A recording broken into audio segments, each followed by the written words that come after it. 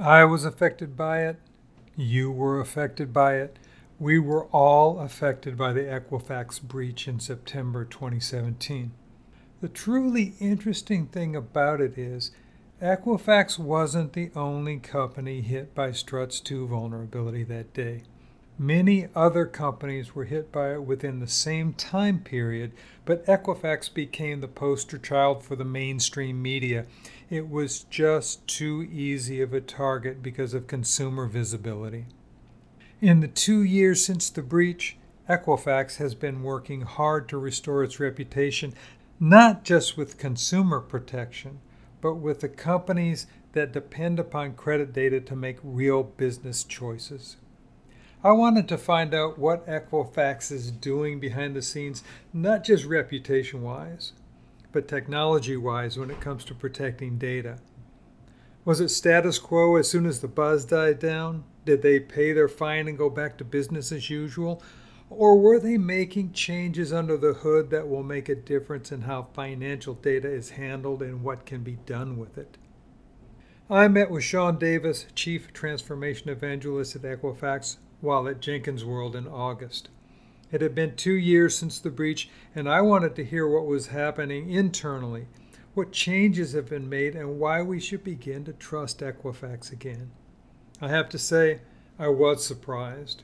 When I sat down with Sean, I thought there would be hesitancy, some caution as to what could and couldn't be talked about. To my surprise, it was a transparent discussion. I asked him questions I wanted to know as a consumer, as well as the technical queries about what was going on under the hood at Equifax, what changes have been made to make my data more secure. Is it time to trust Equifax again? I'll let you decide. This is the DevSecOps Podcast. The DevSecOps Podcast is supported by OWASP, organizers of the Global AppSec Conference in Amsterdam on September 23rd through the 27th, and by All Day DevOps, the world's largest DevOps conference. All live, all online, all free. All Day DevOps. I'm Sean Davis. I'm a Chief Transformation Evangelist for Equifax. I work for David Stevens on the technical architecture team and facilitate the digital transformation. Chief Transformation, I mean, that's huge. It is. They've put a lot of confidence in me to help drive a lot of cultural change within the organization and help them with the things that work and they don't. My primary job is just to focus on two things. One, to be a cultural flywheel. So when I find opportunity where we can make large impacts very quickly and start empowering others to be able to spread that out, right? Creating other evangelists, those are real big prime areas for focus for me. And the second is being a human highlighter. So a big part of my job is really focusing on understanding what our business is doing and how it aligns to the purpose of helping everyone live their financial best. Right?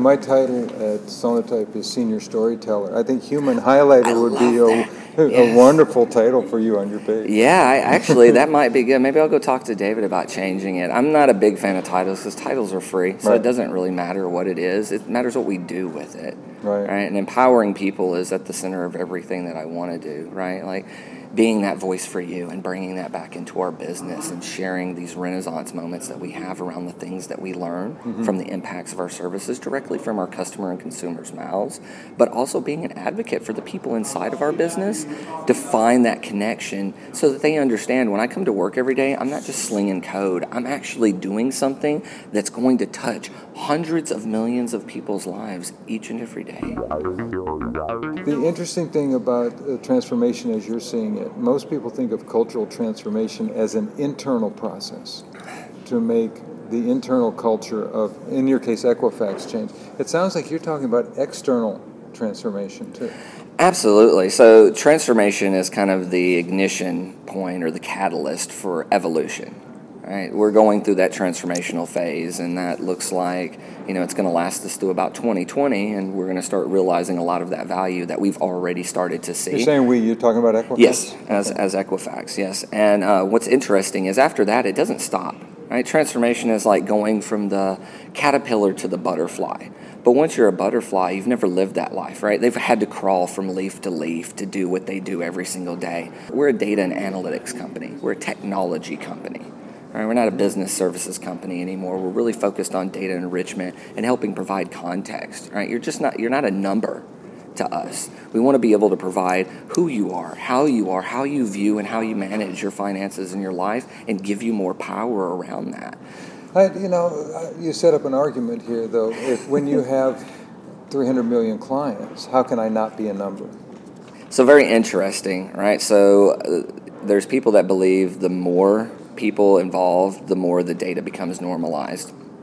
We're actually interested in the more people that become involved, the more uniqueness we can provide, right? So for example, with our data fabric services that we're building right now, which is the core of our business, in the past we've had one-off applications with each and every one of our customers, which are the Bank of Americas, the Capital Ones, the Credit Karmas, right?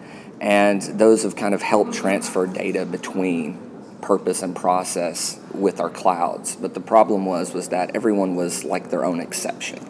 So when we built the data fabric, we said, hey, we want to take a new approach to how we provide services for our market. We want to understand the needs of all consumers, not the unique needs of each and every person and build one-offs, but build all of those unique needs into a singular platform.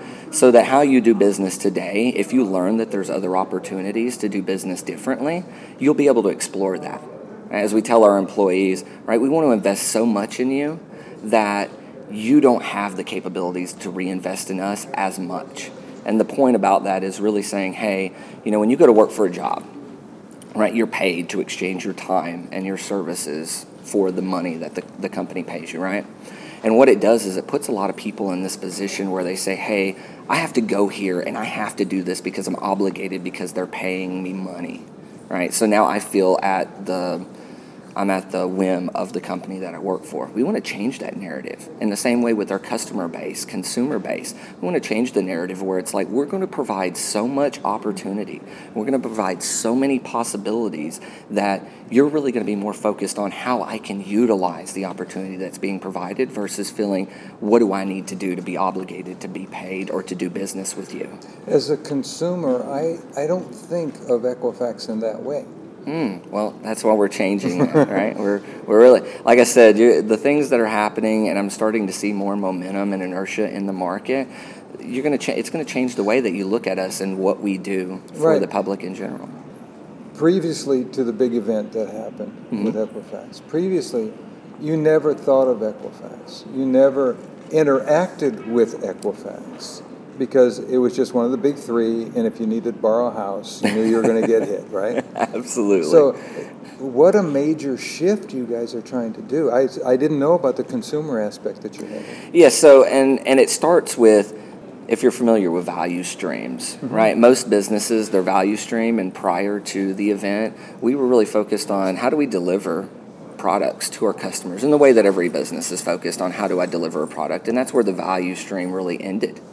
And it's where it ends for a lot of companies even today. Well, we've really taken that thought and turned it on its head, and now our value chain is extended into our customers, and it ends with the delivery of services of our customers to their customers, which are you, the consumer, right? So now the Capital Ones, so the consumer is not your customer.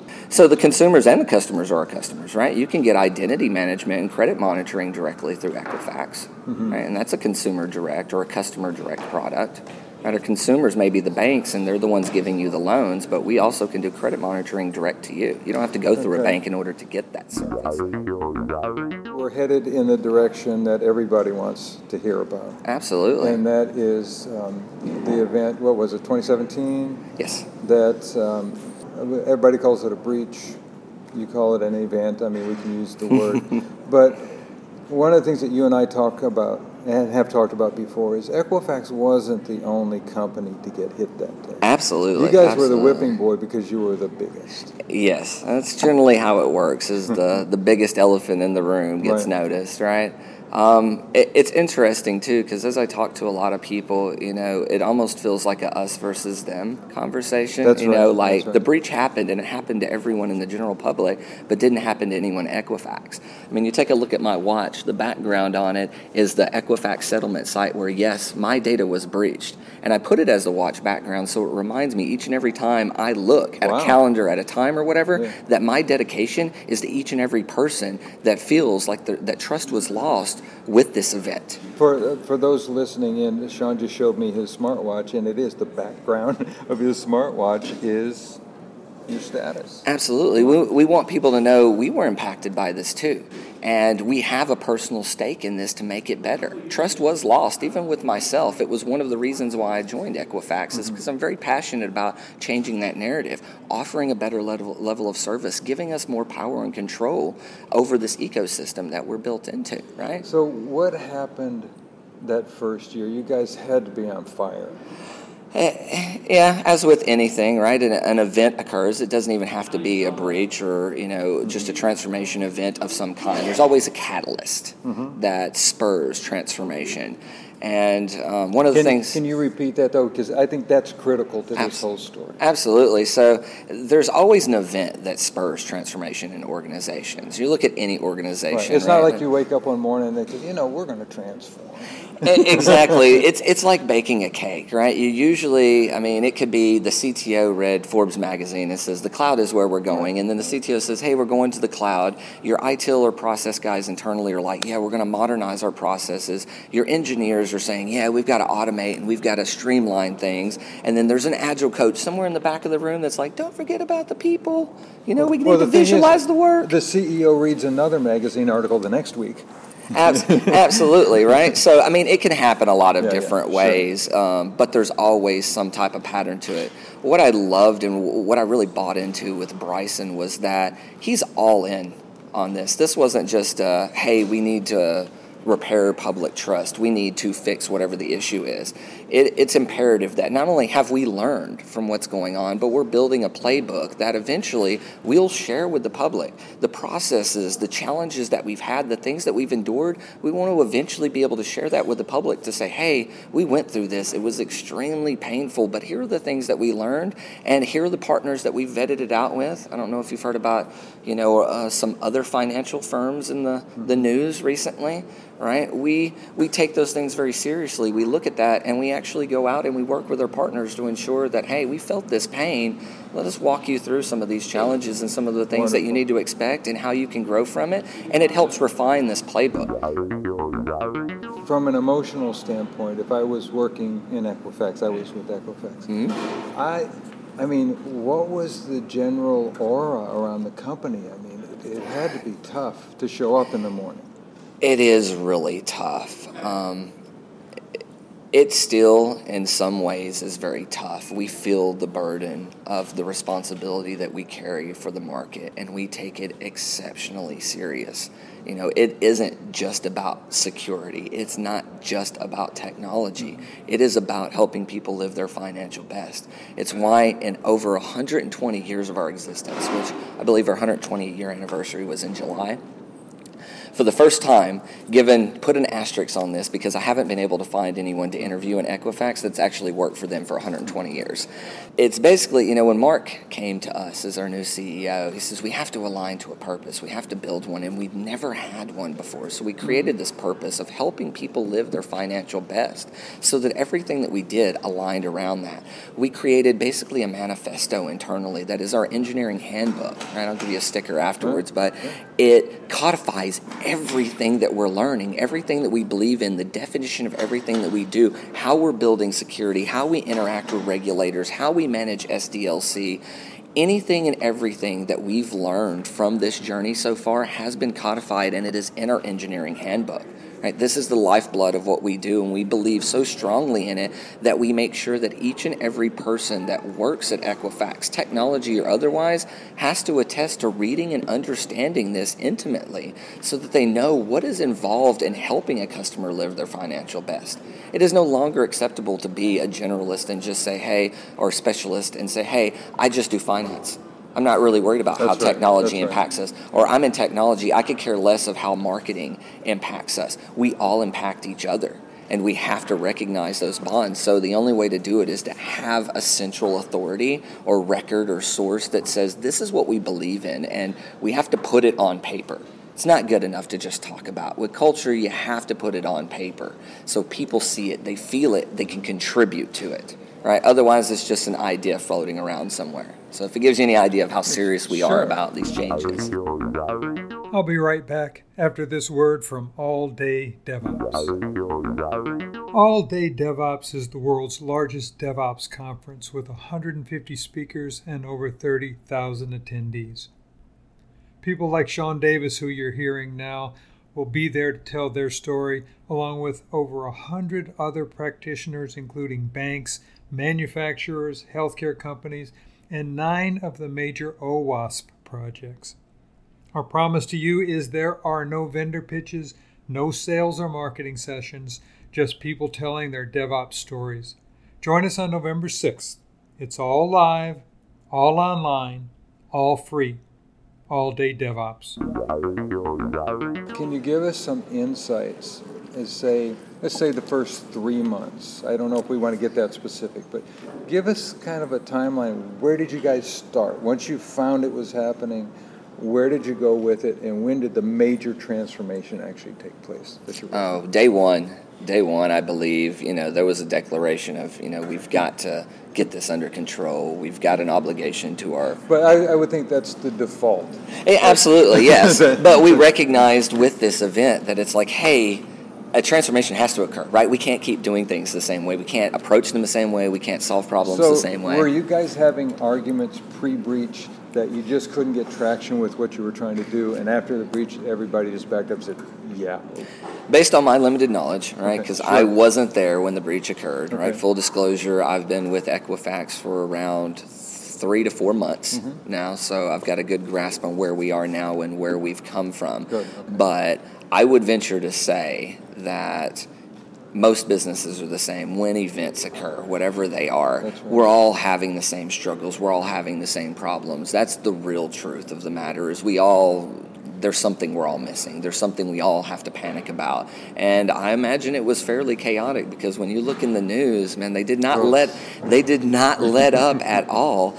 And it's extremely difficult in the middle of a crisis to still keep the wheels on the car while all the tires are blown out on it and somebody's still shooting at you, right? And you're like, okay, we got to change this car. Nice analogy. Right? We got to change the wheels on this car while it's going down the road. It requires a great degree of discipline and introspection. And I think that's something we've done really well at, is during this, while it has been very chaotic at the beginning of this journey, Bryson's done a really great job of pulling people together very quickly and empowering them to do whatever. I've never met a leader that I've spoken to that says, hey, any idea, you shoot for the next galaxy over, maybe even one we haven't seen with a telescope, and I'll help you do whatever it's going to take as long as it aligns to our purpose and it's part of supporting our transformation. If somebody is concerned about their company, where would you tell them to start looking first? What would you have somebody do? Look inward. All right, some of the greatest problems that are generated that cause challenges for organizations come from within the organization, not without.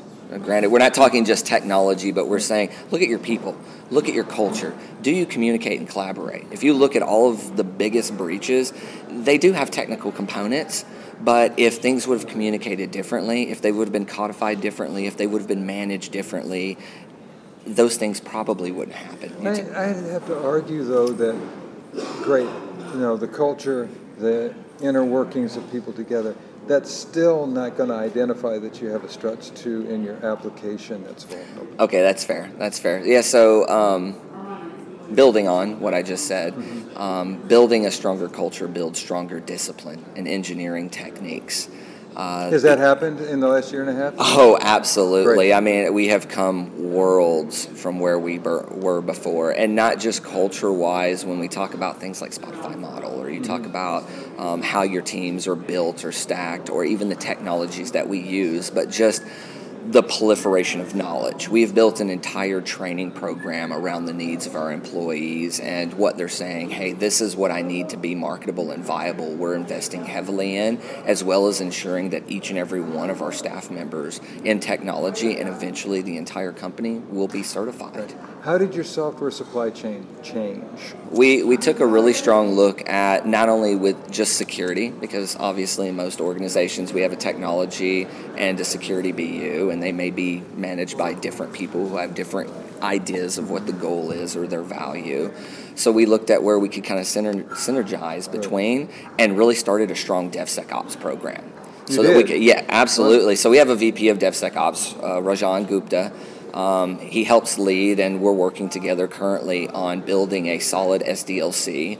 We've noticed that there are some gaps around, sprawl within the organization. Yes. So, when documentation is really great in the idea of what we think that it should look like, even if it's just Markdown, but when you have things like Confluence, SharePoint, wikis or whatever, the greater amount of products that you have, the more sprawl that's created. Eventually it gets to a point where people don't even want to spend the time to actually go hunt down where the documentation should be. So we've taken an approach of it should be developers or first-class citizens within the organization, and we really cater to making sure that we empower them to deliver and have everything at their fingertips. So we've merged our SDLC process, our documentation and everything. It's in our code repositories. We've merged our Visio diagrams and a lot of these other things. We're moving them into our code repositories so that when you want to interact with a product or a capability, it's all in one place. You don't have to go to Confluence for the docs. You don't have to go to Bitbucket for the source code. You don't have to go somewhere else for the other pieces.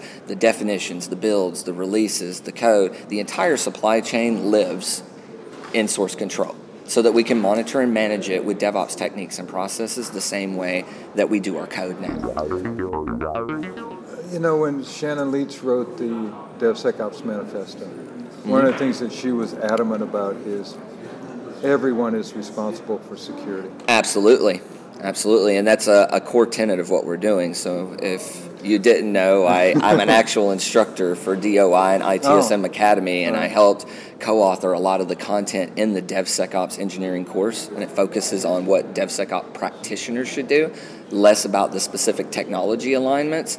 And that's kind of our core belief. Great. So from a security professionals, when I go and I speak at RSA a couple times a year in San Francisco and in Singapore, it is a 90% security audience. And they're always looking, how do I fit in to this process? I used to be the guy that was just a gatekeeper.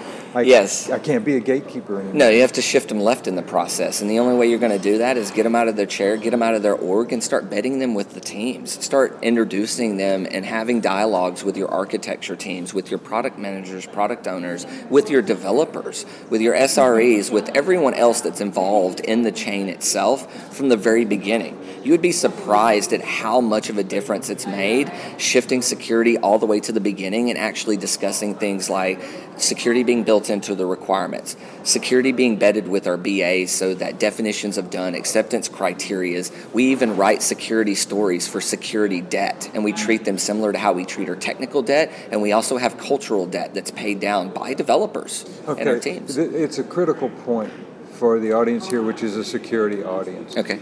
How do you break that wall down initially to get the first security people to start moving into the chain? So what we did, and part of our ongoing effort, is we started grabbing different people from security as we were developing our SDLC and brought them into the architecture team. Good. You put them on the team itself. Absolutely. So when I say put them on the team, I meant physically picking them up and placing them in a chair inside my team. I could care less what your vertical reporting structure is. That's just HR responsibility. We have a engineering culture that runs horizontally that says anyone at any part of the business, if a finance team member wants to come set with us to help understand cloud billing, and we walk them through it, we can give them read access to the cloud and show them how to do their own exports in the billing. Like, we empower our customers. We don't just, here's how you do it and I'll send you a report when you need it or automate it. No, we want to empower them to come up with new ways to understand how they work within the confines of what technology is available. So it starts with having those conversations. So we bedded them with our architecture team and said, hey, as we build this SDLC, you're a critical component to this, as well as other teams. It wasn't just security, but security was a big part of it. And then what things are we missing? What are we not seeing? What don't we consider as an architecture team, or when we're building a business case or approving a business case? What do we do to empower you to ensure that by the time it gets to what would be a gate for you, nothing's even needed, right? So how do we take all these check boxes and scatter them out through the pipeline? And then what do we need to have ahead of time so when it reaches that pipeline, that's not a problem. We can just keep moving forward. When you were doing that process, talk to me about something that didn't work so people can see this red flag coming. So as you know, there are challenges around trust. Because DevOps and DevSecOps, really, that's where it begins. It's not about the technology. And when you talk about culture, it's not just about what do we do for people, but it's how do we interact? How do we build trust with each other? And we start with small wins. There are certain things that security is not just going to give you the keys to the kingdom day one, right? They're not going to give you access to those systems. Like if you're a developer, chances are you're not getting access to Archer to be able to see anything that they have in there. So we have to find ways that we work in what tool that the individual person is working in. So if we're trying to inject more security into the development process, we say, how can we do this in Jira? How can we do this in Visual Studio? How can we do this in Eclipse? How can we do this in the SCM? The places that you work and already have access to.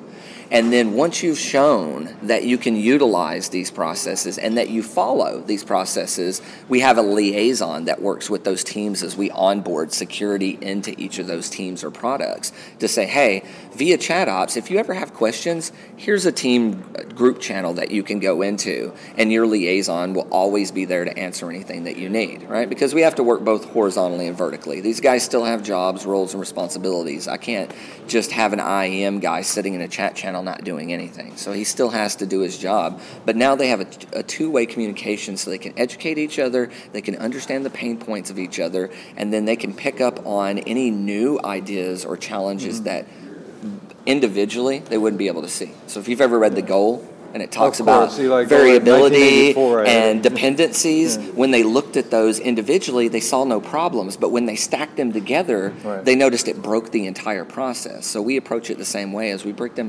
down into constituent parts, but we also have to come back together and look at how the whole process operates as a value stream end to end. Yeah, you brought up two really critical points that people might want to consider here. One is when we first started the movement towards DevSecOps, towards DevOps in general, people were thinking rip and replace, right? You remember that phase, and it was brutal. Absolutely. And so, I mean, you bring up a very good point that people that are beginning the journey need to consider is you have to put these processes into the environment that already exists. There are two fascinating things I've seen in the 10 years I've been doing DevOps and subsequent years I've been doing DevSecOps that always just blow me away. One is when transformation occurs, people think, well, we've already got challenges around our environment. Why are we having problems when we add more change into those environments, right? The second one is, why do we pit different parts of the process against each other and look, like we incentivize developers to introduce change into the organization, right? I've got a new feature. I've got to fix this thing, right? So I'm constantly adding things that's changing, right? Well, I'm going to interrupt here because incentivization is a whole topic in itself. Okay, that's Most fair. That's developers fair. outside the DevOps process are incentivized financially to go fast and get shit out the door. Absolutely, yeah, because it brings in revenue streams for our products. Right. So does this change that incentive stream? It does. It has for us. Okay, good. Right, how we focus on things, right? One is kind of de-incentivizing heroes. Right, we want to kill the heroes in the organization, and we want to focus more on team-driven metrics. So I know they're not going to be able to see this, but this is how serious we are about teamwork. We have squad voting that happens throughout our entire organization. And if you'll look here, we've identified 12 different areas that align. Let's take a step back. Squad voting.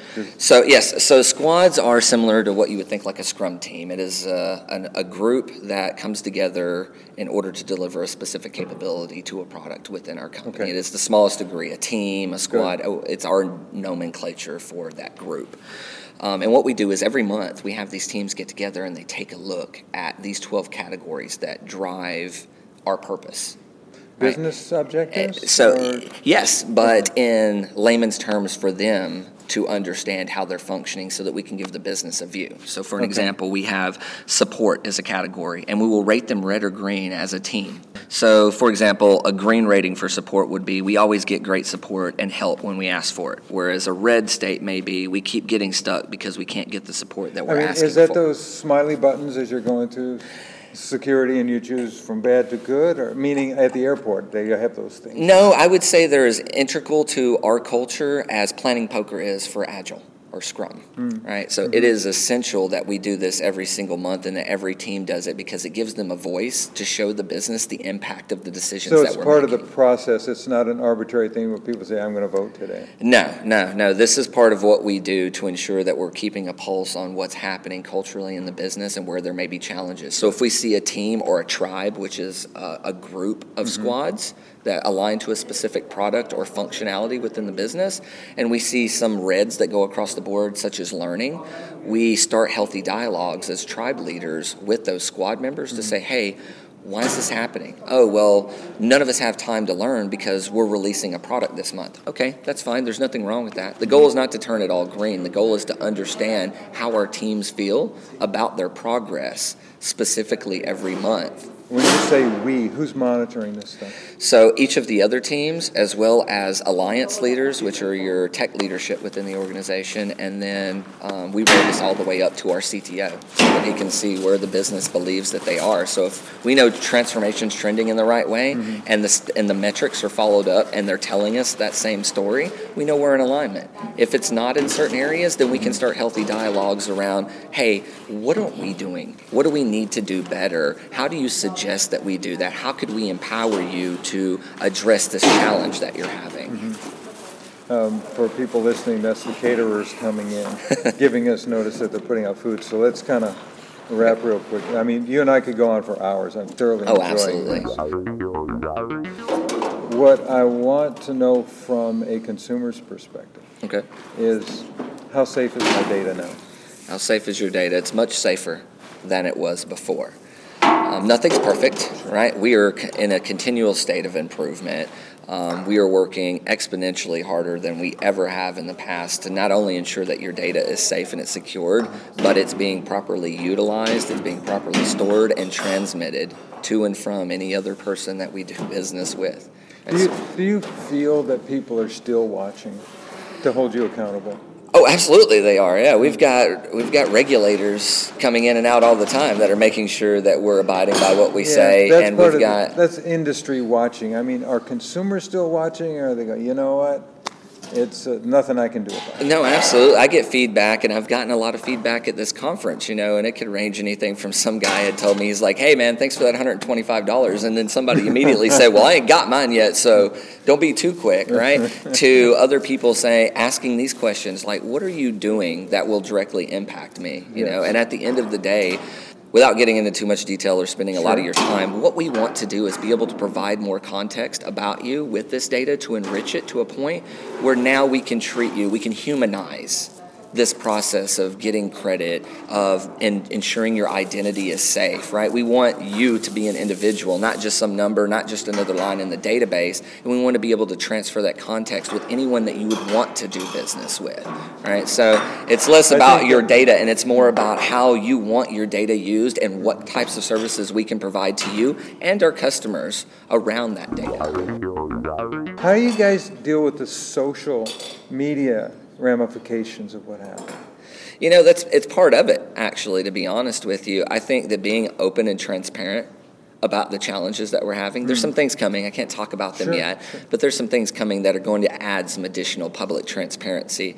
Also, we're going to start showing the public that not only do we learn from these things, but that we're actually building stronger relationships because of what's happened here. So now it's not just, hey, a vendor is supplying us with something. We are very adamant about having a strong two-way relationship and finding how we can help extend, success within your organization or other businesses through partnerships like this in the public to say, hey, What's going on, Mark, around how you feel about what we're doing? Where are we missing the mark? What's challenging us? And when we hear that from a lot of people, especially in conferences, that's huge for us. I've got so much data to go back to the board and Bryson and our technical architecture teams and our technology groups that I'm beside myself and excited of the things that I've learned, the new technologies we're going to be able to leverage, as well as the benefits that it's going to provide to our customers. Right? Because the market drives a lot of this too. We're not just building a bunch of secret safe things internally. We're trying to leverage open source. It's one of our biggest initiatives right now is intersourcing everything in our company so any group can contribute to any other group within certain guidelines, but embracing that type of culture and breeding that type of employee because we want everyone to care about the purpose of what they're doing. We want them all to care about the products that we provide to consumers and customers. I have to say that it's to your credit that you are out here in public now talking, which before it was a complete lockdown, completely understandable. Yes. But to see you here at the conference, to have you go out to dinner with us last night with 30 people and you telling your story there means a lot. Well, it means a lot to me that you guys trust enough that you take the time to give us the feedback because feedback is a gift. It is so valuable. It is the lifeblood of what we do.